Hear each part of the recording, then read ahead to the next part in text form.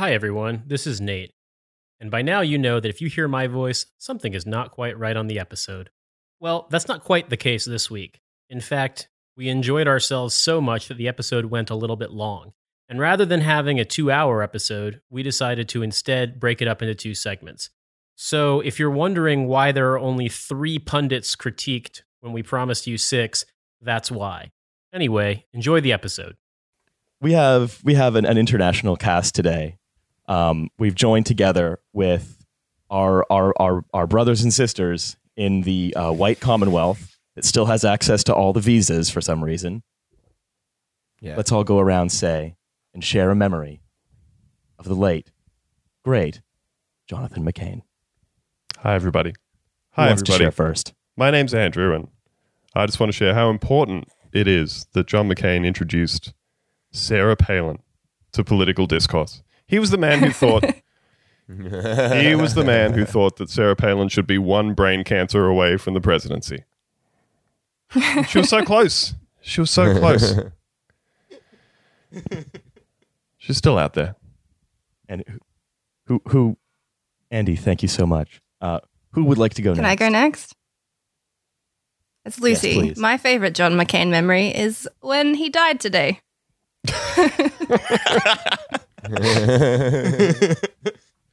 He truly did inspire a million "How dare you, sir" replies to a lot of extremely funny tweets. Rest in peace, you piece of shit motherfucker. He's done. Is his name really Jonathan? Shine on, you piece of shit motherfucker. There are 2 kinds of Johns. 3 kinds of Johns. There's the sex work customer. Then there's the Republican John with an H and the Democrat John without an H. Was John Kerry have an H? Yeah, but he's an older Republican one. What I do is if I ever have a kid, I'm going to take the McCain fries and I'm going to say, "Here comes the crashing plane."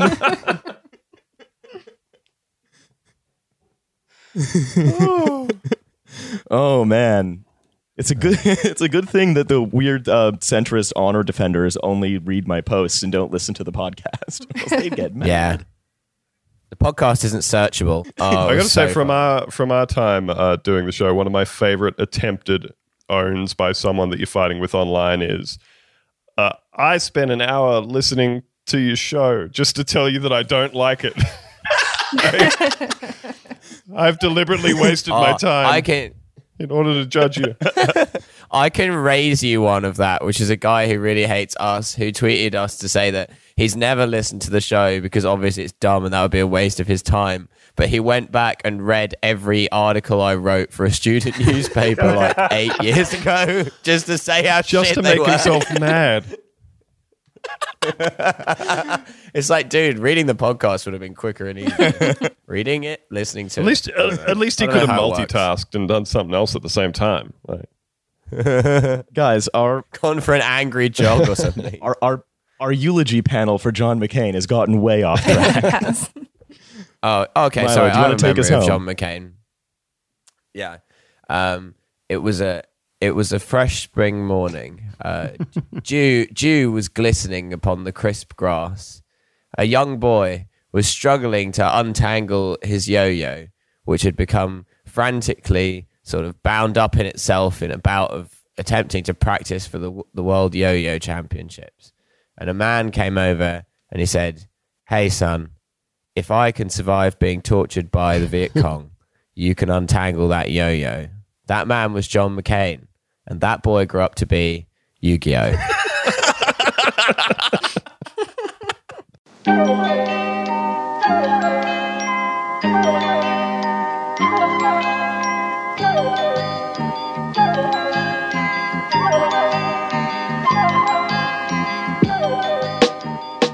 Welcome back once again to this special, extraordinarily international episode of Trash Future, the podcast where I don't say the intro anymore, but where it used to be the podcast about how the future is trash. I am still Riley. You can find me on Twitter getting yelled at by angry liberals for making fun of John McCain at Rala, R-A-A-L-E-H. Hello, everybody. Who else do we got on in this all-digital episode? We have Milo Edwards reporting from the Hi, Fringe. it's me at Milo_Edwards live at the Edinburgh Frying Gate. This is Trash Future, the podcast about how we find out which way the toilet flushes in the Southern Hemisphere once and for all. And we're also joined by Hussein, burning the midnight oil. Yeah, in Vancouver. I'm in Vancouver, in Canada. Canada's a cool place where everyone calls each other's person because that's the law. Yeah, I've been like hanging out with my teenage cousin who's been teaching me about hype, and what's hype and what's fam. So apparently, like Supreme is fam, Palace is like meh at best, but largely for old people. Stuzzy's apparently cool. Lil Xan like sucks, but Lil Yachty is good. X used to be bad, but when he got killed, he was good. It's just been like this wild roller coaster, and I sort of feel like I'm a teenager again, but also like I'm an old man. I don't know. I mean, everything you just said could easily have been a word game. And we are also joined from across like several ponds by half of the wonderful show Boontavista Socialist Club. We have Andy and Lucy. Hey guys. G'day. The better half of Boontavista. That's Let's so just true, put Lucy. that out That's so there. true. That's so There's true. there's a reason you guys asked the A team to come on, you know. Oh yeah, There's of a course. reason. We needed some elite tier posting and podcasting. That's it. And You guys are being know, kept in the maximum security stockade known as Australia. and the thing is, once we asked Ben and Theo, and they turned us down, you That's guys it. were like the They were right best in there. available. That's how it usually works. And what with John McCain being dead, all of our usual guests were available. Oh, excellent. So what we have for you today is something a little different from our usual, sideways glance at the news and current events. We've decided, because I've been listening to Boontavista, even though it's for a country I basically know nothing about, and everything sounds either really strange, like Kookaburra or whatever, or really regular, but like they have a reactionary fascist called Blair. It's all very weird. And so I really enjoy it. But I keep hearing them talk about Australia's terrible columnists. And I keep wondering to myself, of the two countries with the world's worst columnists, the UK and Australia, who has the worst columnists? Oh boy. You might be shocked to And so find that all of the worst columnists in Australia are all from some kind of offshoot of some Murdoch rag. Hugely surprising. Really? Hugely Well, the surprising. Spectator, which is in the UK, I Oh. believe, right? It's a lot of crossover. Oh, yeah, the smartest publication. This is top 10 anime crossovers. If you guys think that that the Spectator in the UK is like a sheltered workshop for just huge fucking wet-brained idiots, oh man, you should see the Australian one. Wow, it's Okay, we didn't elect to choose any articles by Taki, but we do have a regular columnist for the UK Spectator who has written two columns. One in praise of the Wehrmacht, and two, we should bring back feudalism to own the SJW. Oh my god. at least he's honest. He's honest. My favorite thing about the Wehrmacht is that they had the decency to only do a Macht at a full moon. God damn it! You're really weird this morning, Milo. I like it a lot. Yeah. Thank you. I'll be here for the next hour or so. In your ears. Shall we kick off with the first salvo? Is one of our guests Fucking salvo. would like to fire an enfilade of awful opinion journalism at our broadside? Well, let's see. We've got some of our favorites on our show. One of Who should we which kick off with? Yeah, I wonder if we should kick off with weird spaghetti head freak Rowan Dean, who Yes, is let's the do it. he's the editor of the Australian version of the Spectator. He has a column in the Australian Financial Review, which is purportedly satire, but I'm not actually sure he knows what satire is. Yeah. I'm very excited. In its He's written satirizing form, satire. it's extremely weird. He hosts a show called Outsiders on the Australian version of Sky News. So much like The Spectator, we have a version of Sky News that is like just some real Z-grade shit. Basically, as soon as the sun goes down, all of the craziest freaks in Australia get a show on Sky News. So he hosts a show called Outsiders with Ross Cameron, who is also insane. He regularly gibbers about his deep and unabiding love for the moon. But is he aware, columnist? He just loves the moon. He's just constantly writing extremely unironically about how deeply infatuated he is by the moon. It's really fucking weird. They're both completely cooked units. And they used to host the show with Mark Latham, who I would have included in this if he hadn't have basically detonated his own career. Like, he's kind of like a Milo, not this specific Milo. It's kind of like a Milo. Yeah, I don't have a career. Where like, you know, at this point, I wouldn't even call that Milo a columnist because he basically can't get published or get a gig anywhere. Yeah, he has no job. Like Mark Latham has no job. Yeah. Honestly, no platforming him just made him more powerful. Yeah, like and so Mark Latham's done something similar. He's he's nuked his own career in mainstream Australian media. So, and he did that on this show that he used to host with these guys on Sky News by doing stuff like getting into long-running feuds with domestic violence victims and speculating on which kids he thinks are gay. Which was that was the one that did it for him. That was the one that finally tipped it over the edge. Was Is that when he got fired from Sky? Yeah. Well, he was doing his columns for the AFR as well, where he was talking about like how any woman who admits to using like any kind of meds or anything is a terrible mother who's deliberately drugging herself because she hates her children. Right, and he said anxiety was made up. Yep. But mental illness isn't real. Mm-hmm.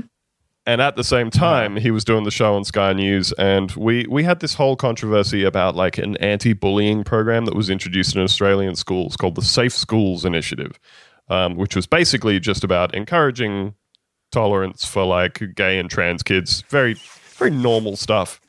And they freaked out about it because it's cultural Marxism and enforced gender fluidity and all this shit. And yes, well, it is. They make all the kids gay, Andrew. So they had you know, some kids making statements about this thing on the news, and they're running this footage while Mark Latham's going, "Look at this one, he's probably gay. Look at this, come on, look at this kid, definitely gay." And apparently speculating on the sexuality of like 12-year-old boys was a little too much for them, and they finally cut him loose. He's gone downhill exactly since then. Why I imagine Australian Sky News to be like. Yeah, exactly. For Sky News to be like, cut it. And so from now on, he's been doing shit. He got like a gig doing like YouTube videos for Rebel Media, the weird Canadian racist. Oh yeah, no, channel. it's UBI for people who pushed their conservatism slightly too far in mainstream media. Yeah, and so even Rebel has dumped him at this point. So, oh boy. So pretty much Mark doesn't register enough for us to include him anymore, which is a shame because he's spectacularly insane. Okay, so this has been an honorable mention of Mark Lake, yeah. You got to get him in there, but. Yeah, but Rowan Dean, pouring one out for Rowan our boy. Dean, his old colleague, he basically looks. Hit me. Rowan looks like a severely aged Muppet made out of leather, with like long Justin Timberlake ramen hair. You know.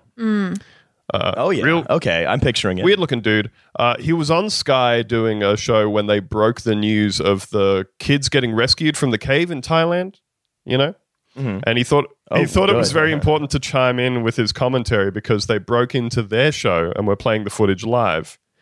And here's a quote of him talking over the footage of the kids getting out of the cave. Quote, "Those kids would not be alive if those pumps had been powered by windmills and solar panels. If they hadn't had Western technology in there, if they hadn't had Western expertise, It wasn't a bunch of gender fluid divers that went down there. It wasn't a bunch of touchy-feely, identity politics, diverse and inclusive, unconscious bias mob that saved those boys' lives. It was solid Western know-how. But wasn't it a group of Thai divers? It was... I think it was. It was a whole bunch of people. There were Australian guys over there and stuff. There was the dude that Elon Musk called a pedo for some reason. Told him to shove his sub up his ass. Yeah, because he wanted to get to the children in the cave. The cave was the only thing protecting them. Yeah, so Mark, our friend Mark does Which Kids Are Gay, and Elon does Which Divers Are a Pedo. The two TV shows that we need. Which divers are pedos and which pumps don't work if they're solar powered. So, although, to be honest, I'll tell you, I was half expecting you not to say something along the lines of, we should worry about rescuing those kids from the cave because then they might immigrate to Australia. That's it. Well, that would be a concern. I was also loving his take that, like, it would kind of imply that windmills are fucking Thai technology. The fucking Thais with their windmills and Edam and with clogs. With their wind and their sun. So Rowan writes these columns, right? And I'm only going to be able to read a small section of this because they are frankly fucking unbearable, right? Okay. So this is what we do for our listeners. Oh my God. This is a whole other level. So Rowan writes, again, I'm doing hugely exaggerated finger quotes around satire. And he wrote this piece about former Prime Minister Julia Gillard being appointed the chairperson of a mental health organization called Beyond Blue, which is mainly about depression.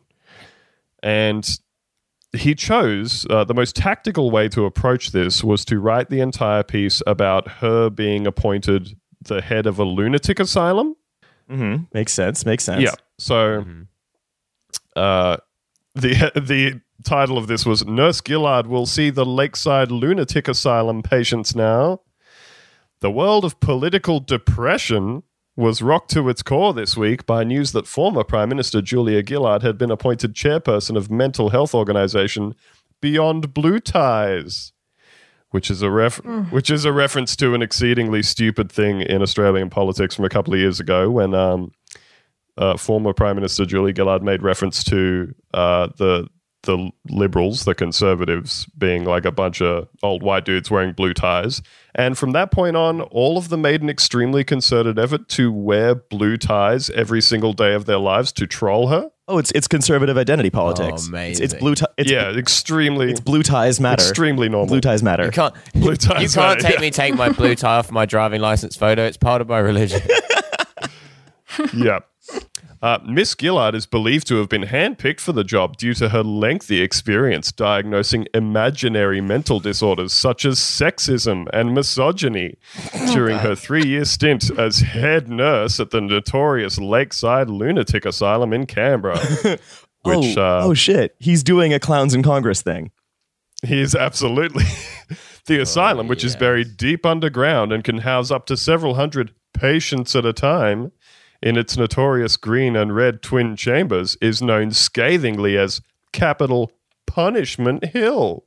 Goddamn. I was skeptical initially, but this guy's a brilliant satirist. I almost have a fucking aneurysm reading these and imagine him smiling to himself as he types them out. Well, this is so fucking good, Rowan. See, the great thing about someone like Rowan is that he knows that comedy works on multiple levels. Because, there's an asylum, but what if the inmates are running the asylum? That'd be weird, right? He's smart like that. He's making those connections. He's also written quotes from the former Prime Minister all the way through in phonetic, bad, bogan Australian accent. Okay, good. My good friend Kevin was a dangerous psychopath. It's you got psychopath. It's all extremely insider references to lots of Australian political figures. Nurse Gillard remains convinced that her controversial approach to mind control allowed an entire generation of women and young girls to discover that they were inflicted with severe bouts of non-existent male oppression. Yeah, it's true. It doesn't exist. Oh, the worst kind of male oppression. The reason I love this guy is that he tells the truth and makes it fun. Not everyone can do that. You know, like depression isn't real. Depression isn't real. Sexism isn't real. And hey, what if those clowns in Congress actually wore baggy pants? You know, it'd be like they'd be just like the Apex gang that's murdering all the children. I'm glad you know. I'm glad you know about the Apex gang. Right. Oh, that's gonna come up again. Don't worry. No, I mean Australian politics is like a weird hobby of mine. Like some people build model ships in bottles. I find out about like mid-90s racial controversies in Australia about an invented gang. Oh, it's back with a vengeance, baby. Anyway, so carry on. We'll get to the Apex gang. They're going to bring the fucking army in. Well, look, here's another really clever bit of wordplay, guys, if you're ready. Oh, boy, hit me. So we're talking about the mind control of Nurse Gillard here. These girls are now so oppressed that they feel they have no choice other than to go and jump off the wage gap, explained one expert. Oh, damn. What? I fucking hate him so much. I hate jumping off the wage gap. How do you jump off a gap? Oh. Yeah, what does that mean? Yeah. Oh, no, maybe he thinks that like Julia Gillard implemented a policy mix that allowed girls and women to double jump. Jump off the gap is like right wing boy off the team. Doesn't like really mean anything, but it sounds cool. Oh yeah, yeah. We're gonna. Oh my god. Perfect. So it's. I mean, look, this guy is. I don't know why you brought him on our terrible columnist show because he's clearly a genius. True master of comedy. These aren't even his best jokes. I like the ones where he just like implies that someone's gender fluid, and that's the whole joke. Yeah, I like they might be trans. That's the joke. Yeah, but what if they were though? I like the clip. There was a clip of him today. So one of our like right wing shock jock radio dudes was on the other day, and he used a very antiquated expression, which I haven't actually heard. Yeah, which I haven't actually heard before. Spoiler: it's the N-word. It is the N-word. Look, no. It was a phrase that involved the N-word. It was him referring to a politician like being a problem as the N-word in the woodpile. Oh, one of ours did that. Yeah, so this was Snap. This was Alan Jones, and what this refers to, right? What does this mean? Yeah. I've never heard this before. So it's basically like a psychotically antiquated version of like a thorn in somebody's side or Which, whatever. you know, if you say that version, it has no slurs in it. So who's going to listen? Yeah, that's the problem. Yeah. What it actually refers to is runaway slaves hiding in woodpiles. Oh boy. Yeah, Shouldn't have that's said the boy. origin. I retract that. Yeah. Very problematic. That's the origin of the term, which again, he's a fucking Australian guy. Why does he even know it? Yeah, where has he pulled that from? It's not the first time he's used that phrase on the radio. Jesus Christ. And Emery Morris is a Conservative member of Parliament in the UK who was actually suspended for saying the same phrase in Parliament, but then being like, I didn't know it was racist. I just thought of it as a phrase. Hey, some of my best friends are black people in wood piles. Yes. Well, They love now, wood just piles. in case you are thinking to yourself, like, look, he's like a 65, 7-year-old guy or whatever. Natural mistake, slip of the tongue. We all make mistakes. He followed this up immediately with a sentence straight after that one, which was, now I know I'm not supposed to say that word, but I refuse to censor myself by not saying certain words, and I'm going to say whatever words I want. See, so yep. Hey. so just in case, like you weren't sure what was going on there. So Rowan Dean was on Sky News chatting to one of our other entries in this competition, in which he explained it for everybody by saying, look, you can use the N-word without it being offensive. I'm not going to say it on the show because everyone will get all in a tizzy. But when I'm using it at home with my friends, which I do, I say it in a non-offensive way. I love like when all my friends come over for a barbecue and we just, we sit around the table and we just say the N-word back and forth to one another for 3 to 4 hours. And it's not offensive. You know when your friends come around out in the woodpile. Yeah, when your friends come around, you get around a table and just do a round of nice slurs. You guys want to do a round of slurs? Oh, I haven't played Slurs in ages. All right, so you guys better hit us with one. Oh my goodness. Okay. I feel like let's save Brendan O'Neill for last. Milo, why don't you hit us with James Delingpole? But it's better for me to go earlier rather than later because my brain is like deteriorating. Oh, sorry, Senator McCain. Didn't see you come in. Ooh, it's a hot take. Got him. All right. So, I mean, the Delingpole is only making my brain deteriorate more, especially because his byline photo on The Spectator is like a weird, like Picasso self-portrait of him, which looks really fucking weird. Anyway, James Delingpole, everyone's favorite. Brace yourselves. Get yourself a nice cup of tea as James Delingpole eases his James Delling pole into our James Delling hole with an article. An article entitled, "It's not science I don't trust, it's the scientists." and it has a massive picture of Margaret Thatcher in a lab coat, like doing science, supposedly. But she appears to be just looking at a vase full of water. Cool. Anyway, and it says underneath, Margaret Thatcher, quote, "The facts of life are conservative." All right. Is he saying that he doesn't trust Margaret Thatcher? Yeah, that's kind of weird, right? Yeah, because I mean, to be fair to Margaret Thatcher, she was like trustworthy. She was like very open about. So I mean, she never once really like lied about what she was going to do. Yeah, well, fair play to her. Okay, yeah, pouring one out for my girl. All right, Maggie the scientist. So what does Delingpole think of the scientist? All right, so. As ever, Delingpole begins his article with a sarcastic paragraph which sounds like what any reasonable person would think. Okay. But Delingpole is writing it in a sarcastic voice, and you're intended to be like, yes, that's mad. So everyone knows the real reason like people like Donald Trump are skeptical of climate change is that conservatives are fundamentally anti-science. Some doubt science because it conflicts with their religious beliefs. Others because its implications might mean radically shifting the global economy in anti-growth or heavily statist direction. Wow, what a smart James Delingpole column this has been so far. Now to put down the paper. What a reasonable thing to say. Anyway, time to start my day. If you have a short attention span, The Spectator is a Marxist newspaper. Yeah. So, which goes against their free market ideology. Others, being conservative, they are prisoners of their dogmatism, need closure and fear uncertainty. I hear this all the time from lefties on social media. And there seems to be some evidence to support it. Indeed, is there, James? At least there is if you believe studies. like the Republican War on Science, Mooney, 2005.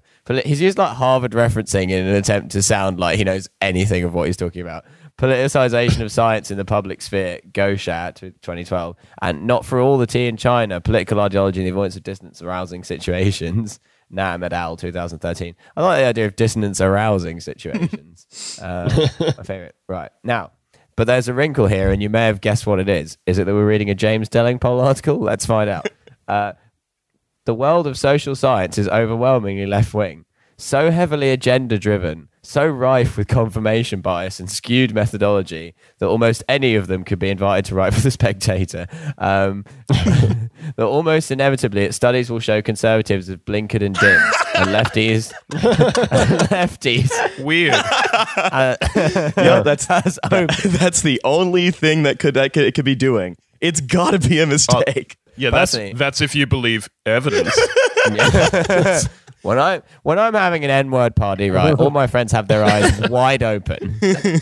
What I like to do is I like to put on my academic gown and mortarboard when I sit down and have an N-word party. So then I put my pinky out so it's extra intelligent. I'm having a free speech intelligence-a-thon.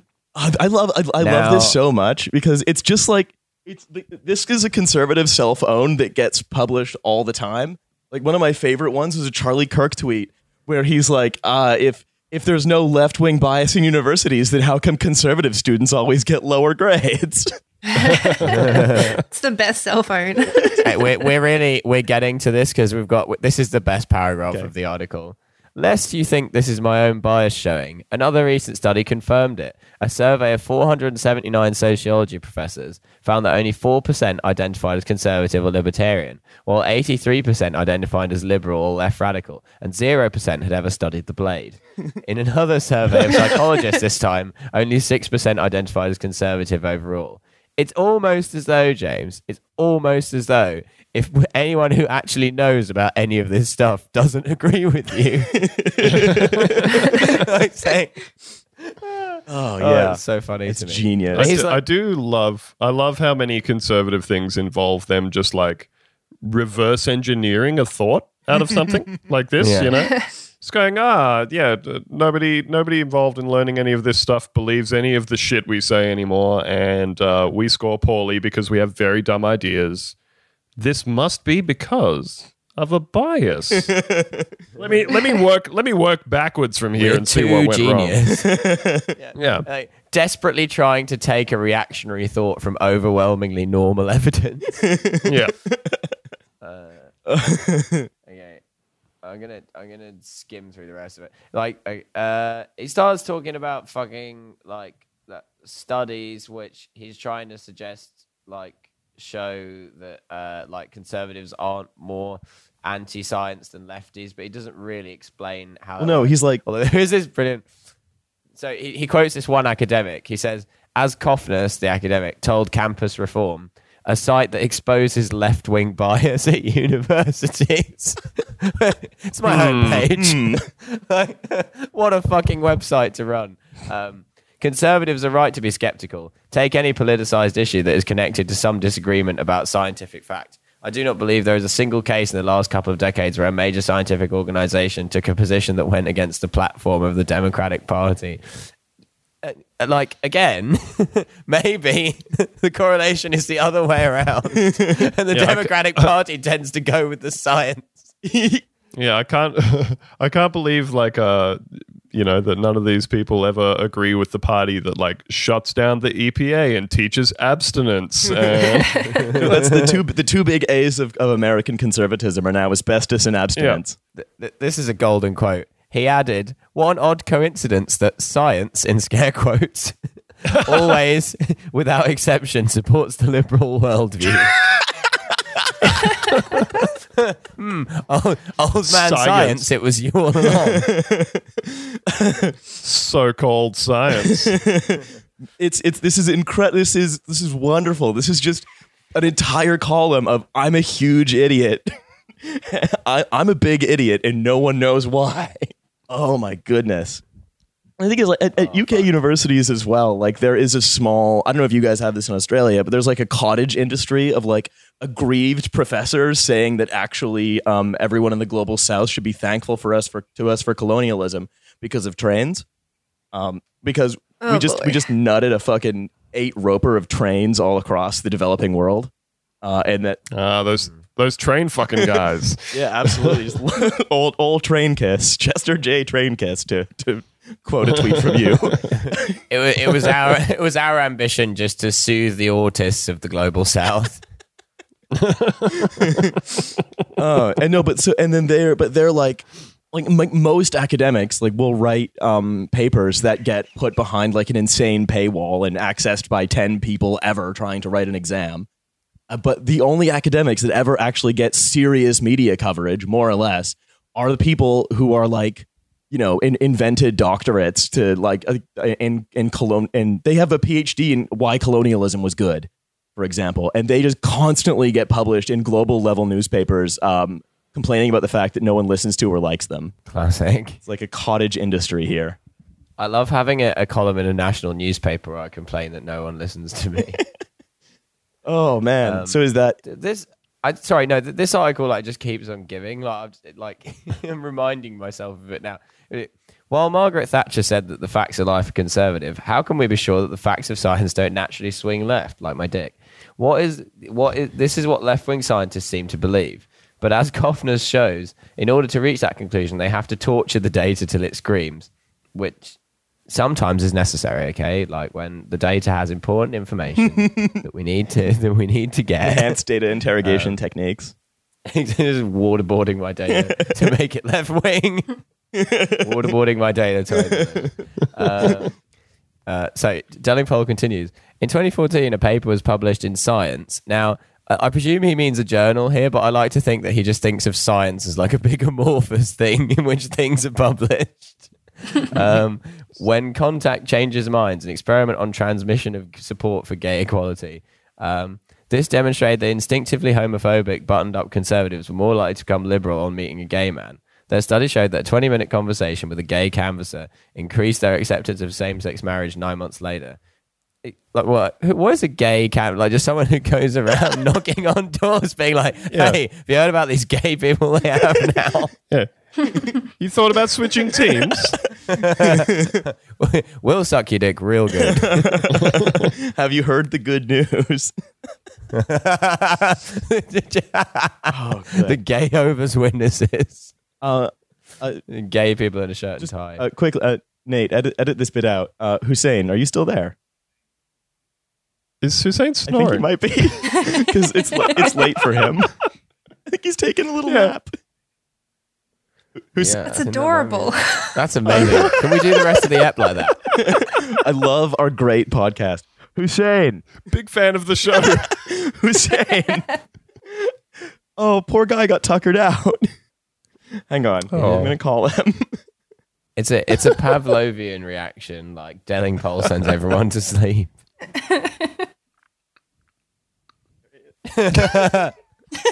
Initially, I thought that noise was Riley like angrily growling at Delingpole. I'm calling him.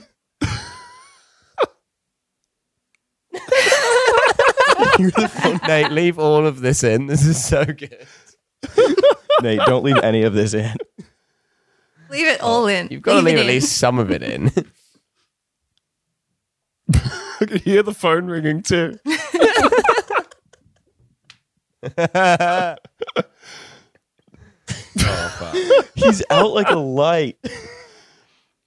That's a first. That's a first for me. So that weed smoking with the gamers. Oh my God.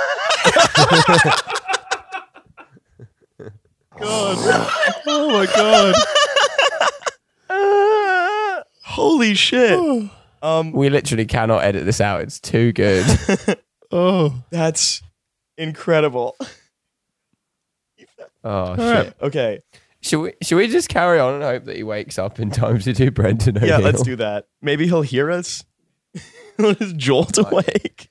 I'll just talk about Delingpole more loud. Okay. Okay. So why don't you conclude Delingpole and then we'll pass back to Lucy and we'll see if Hussein wakes up. No, because it's like 1 a.m. for him and he's always tired, like Post Malone's face tattoo. Oh my goodness, it's killing me. Shall we go on a different hangout? No, I like the snoring. I like it. Yeah, it's and good also atmosphere. this It's way good we might atmosphere. wake Hussein Yeah, up. true. Lucy, I'll just show you a link for the Andrew Bolt blog post, that recent one we were talking about. Oh, are we doing Bolt? Good old Bolty. Oh, right. Oh, let's do it. I've heard him on your show before. He's uniquely bad. He's incredible. Okay. Take me on a tour of this man's brain, please. Please. So Andrew Bolt is also on Sky News. Mm-hmm. He is a... So, yeah, Andrew Bolt, he is, according to his byline, the most read columnist in Australia because basically he gets an opinion column in like every Murdoch tabloid every day of the week. Not because he's like puce with rage. Mm-hmm. Oh, he's fucking nuts. He's also like a documented denier of the stolen generations in Australia, which is like in sort of colonial times when the country was being colonized and there was government policies to go and basically just take Aboriginal children from their parents. Oh, good. Normal. It's a fine thing to do. Yep. And then give them to colonial families to raise And the idea was that they would both like, teach them to not be savages and ideally breed them out of the country, basically. Okay. Good. So they were doing what's the opposite of white genocide?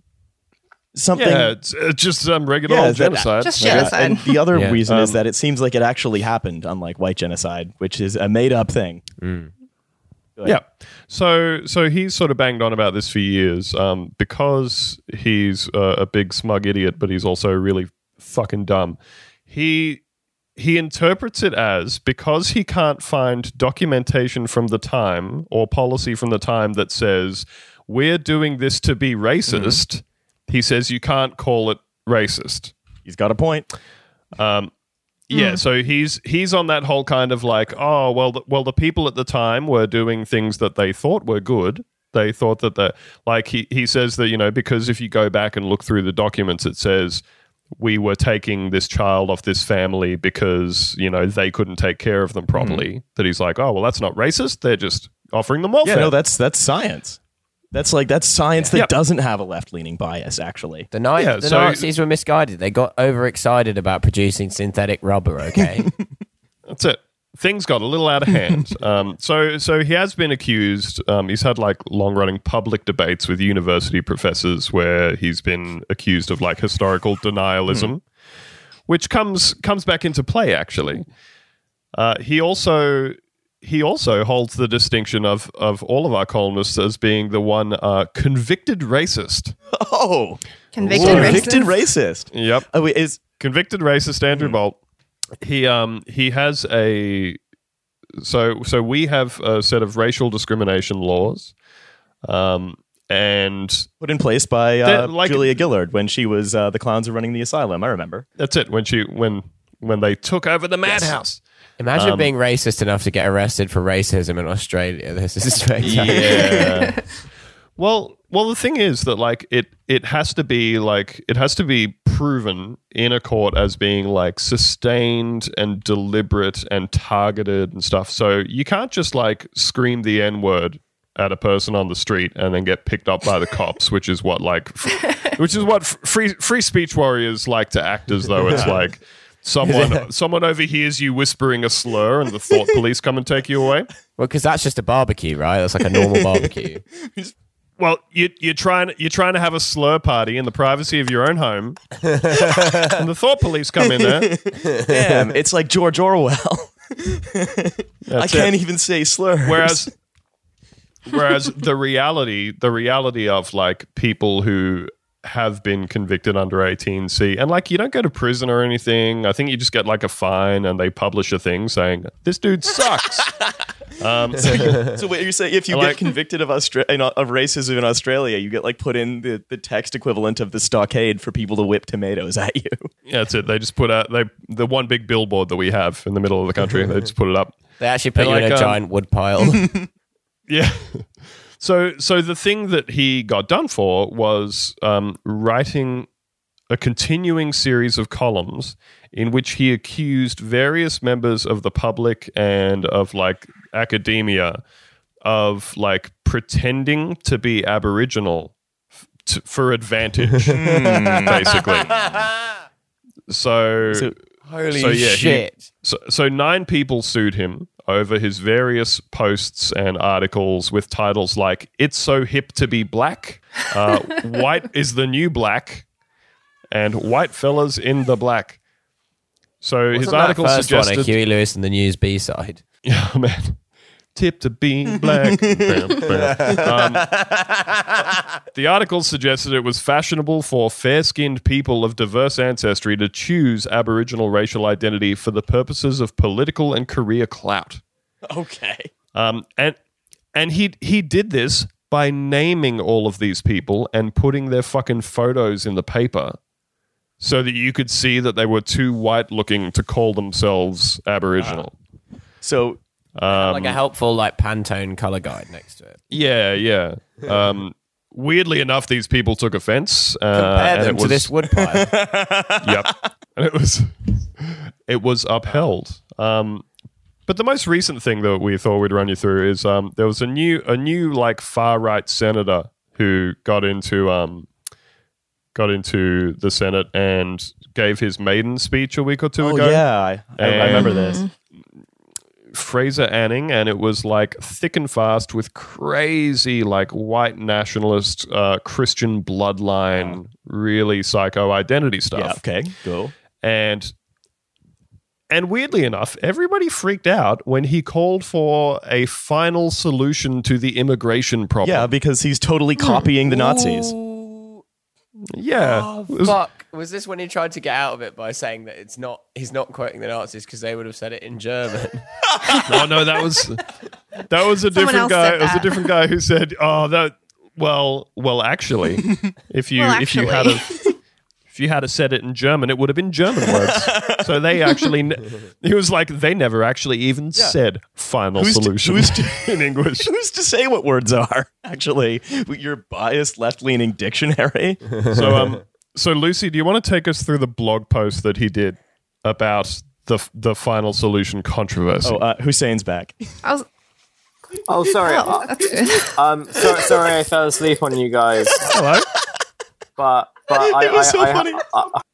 I have been listening, but then I started dreaming sweet dreams of small kings running through. You had an erotic dream about Ben Shapiro. And Heated podcasting moment. So what actually happened? Like, well, we were just sitting around having a game of Slurs. Yep. And then we heard snoring. was I just snoring? Yes. Yes. Incredible. Okay. This is what we get for podcasting late at night. Okay, so Lucy, would you like to take us through this particular bit of sweetness? Yes. I'll take you to the title of Andrew Bolt's blog post. Final solution was bad, but so is climate denier.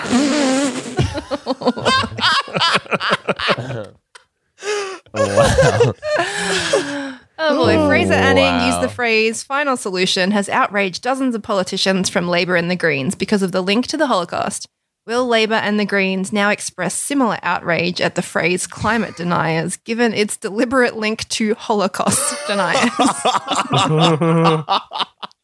You can't deny anything these days, or they'll call you a racist. That's amazing. Oh boy. It's incredible. It's so galaxy brain. It's fantastic.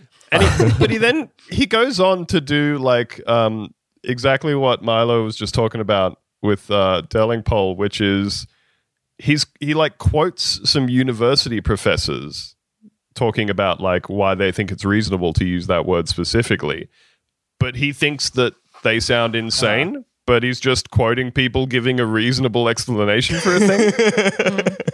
That's incredible. That's a Delingpole move. The classic, the sarcastic, sensible stuff. Also, right, what a normal person would think, but in a sarcastic voice. I love the conservative mindset that's like, no, everything has to be completely balanced. So if you're going to condemn us using Nazi rhetoric, then we get to condemn one of yours. He quotes these professors, and one of them says, he quotes extremist Professor Robert Mann. Fellow extremist Professor Robert Mann. And the guy just explains, he says, like, skepticism is in general, so, you know, obviously referring to how a lot of people like Andrew Bolt, who is, like, insane about climate denial stuff. For example, we're having, like, this terrifyingly bad drought through tons of farmland in New South Wales and Australia at the moment, and he's convinced that it's just a conspiracy. He thinks it's like a false flag drought. Of course. That the national broadcaster is putting on. Just to advance their international and diverse transgender windmill agenda. They're hiding all the water in the wood piles. It's and he still thinks there. that because people, you know, refer to themselves as climate skeptics and stuff like that. And this guy says, skepticism is in general, as it should be, a positive word, denoting scientific or humanistic curiosity and in particular the presence of an open mind. Denialism, a concept that was first widely used as far as I know for those who claim that the Holocaust was a fraud, is the concept that I believe we should use. Like, again, he's just saying something sensible in the face of overwhelming evidence to pretend that a thing is not happening. You're not being skeptical about it. You're denying it. And I'm actually very skeptical about my wife leaving. Yes, you claim I owe this much in child support, but I'm a rational humanist skeptic. He's a good one. There's no end of stuff about Andrew Bolt. So that's it for this week. You can look forward to hearing the remaining 3 pundits getting critiqued in an upcoming episode. See you next week.